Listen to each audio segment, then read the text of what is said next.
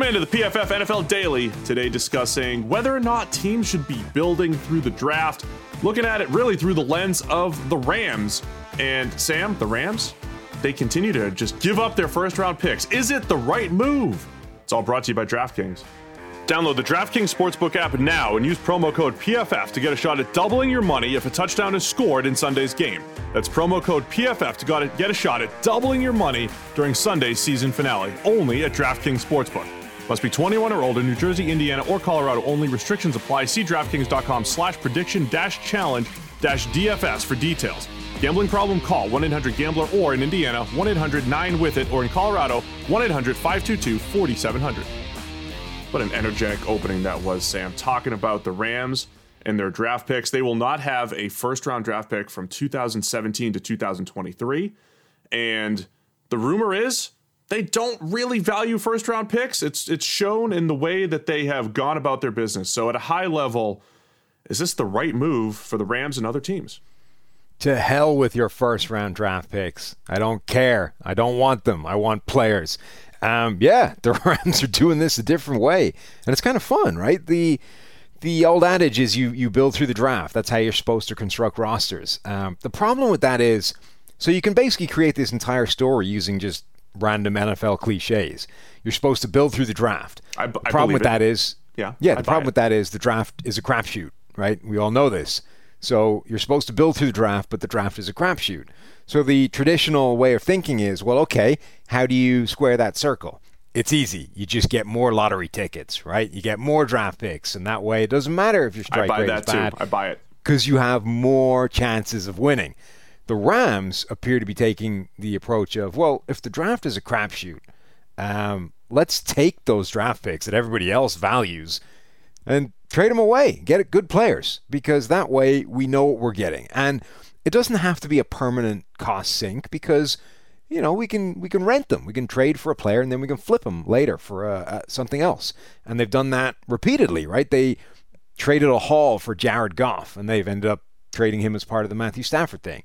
They traded for Brandon Cooks. They end up flipping him later. And even lower down the draft, they've been using picks on guys like Aqib Talib, Marcus Peters, before moving them on. This is a team that apparently is perfectly prepared to just go full wheeler dealer when it comes to draft picks. And honestly, if Stafford does provide enough of an upgrade over Goff to take them, back to Super Bowl contention, it's hard to argue they're doing it wrong. Yeah, it's a fascinating breakdown here. So I think there's a couple things at play, and it's obviously the players have to be good, and that you do mitigate a little bit of risk when you go and get an established player. I do think the Brandon Cooks one is an interesting one, because I thought the Patriots played it great, what they did with Brandon Cooks. They traded a first-round pick for Brandon Cooks, got a year of service time out of him, and then traded him for another first-round pick. And I think if you look at moves from that high-level view, first-round pick, they get it back, and they got a year of service time, that's a win. Even the Rams getting, a year and a half or so out of Cooks and flipping him for a second-round pick, that's still pretty good too. So I think that part of the strategy makes it a little bit better. The risky part here is when you have player for multiple first-round picks. It's Khalil Mack for multiple ones. It's Laramie Tunsil for multiple ones. It's Jalen Ramsey for multiple ones. And I think Ramsey's probably the closest player to maybe being that valuable as far as non-quarterbacks go. Because it's just, in the NFL, it's just really tough for non-QBs to be as valuable as 2 or 3 players, because we always joke about being average in the NFL. Average players are extremely valuable in the NFL, and you usually are at least going to get that from a first-round pick. Yeah, see, I think that's the thing, though, is that I don't know that you necessarily are for a first-round pick. There's plenty of first-round busts still that are below average. And I think the Rams are saying, we know the strike rate, even in the first round, is bad enough that we're prepared to go 2 for 1. We're prepared to take 2 of those picks, particularly as we're good, right? So these should be, in theory, low first-round picks. It's not like we're trading away the number 5 pick here, consistently year on year. I know they've traded a huge package for Jared Goff in the past, but most of these picks that they're deciding to trade away now, they think are going to be low first-round draft picks. It's not quite the same thing. But they're taking, look, instead of 2 picks at number 25 in the draft, we are prepared to take both those and fire them towards a player that we know will be an elite top 5 player at his position, a guy like Jalen Ramsey. And a guy like Jalen Ramsey is a critical enough position that they're being really smart how they use that guy. And it isn't just Jalen Ramsey and the difference he makes over whatever number 1 corner you had before, whether it was Aqib Talib or Marcus Peters. It's the force multiplier that Jalen Ramsey is to a Darius Williams and to a Troy Hill before he's presumably departing in free agency. It's the knock-on effect that Jalen Ramsey has in the entire secondary moving down that depth chart. And I think at that point, it is worth a couple of first-round picks. And again, it's pretty hard to argue that they're doing this wrong that way.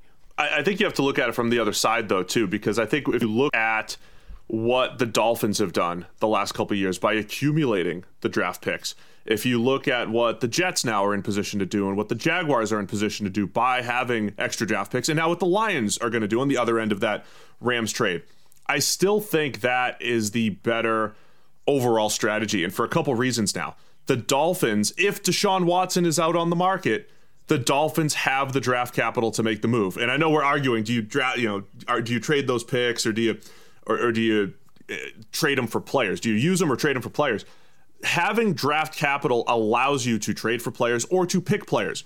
It also allows you to make moves like the Ravens trading for Calais Campbell for a 5th rounder. So I think the concept of accumulating picks and then picking your spots for how you're going to deploy them is the right move. And the Rams are not doing that. They're just immediately chucking first rounders at players. Yeah, but they're still doing the same thing. Like, they're still using their picks to acquire those players. Like, if the Rams decided they wanted to trade a 5th for Calais Campbell, they would do so. They're not being hamstrung by trading for those players in the first place. Like, that doesn't make any sense. And then the other part is, like, you're saying that, hey, look at all these teams who are putting themselves in position to make all these moves. It's like, yeah, but at some point you still need to make them, right? Like, having all this draft capital is great, but you still need to hit on enough of those players for it to be worthwhile, which is the point, right? This is the Rams saying, we don't think your strike rate is good enough to do that. So putting yourself in position to make all these draft picks is kind of irrelevant. The Rams don't care about that. What the Rams are interested in is, when you spend all those picks, you're the Raiders, right? You just got this haul for Khalil Mack. What did you do with it? You know what you did with it? You set it on fire. You got nothing. So we win. That's basically what the Rams are saying. It doesn't mean their process was wrong, though. It really doesn't, because... But it does if it happens that way again and again. Like, if that's the whole point. They are betting on this idea of you're not good enough to make the best out of this. So while we, sitting here in, like, analytics world, are saying the value says you take the picks every time, the Rams are saying we're better at this than you are, and you're not good enough to take advantage of that, so we're going to go this way. Look, the way this was positioned to me was, a source close to Les Snead basically said they value picks in the 20s, less than they value a player, which I do think is a fair discussion, right? I think that's fine, and you made that point as well. The other point I'll make, though, is what you do with the picks is like what Seattle did a couple years ago.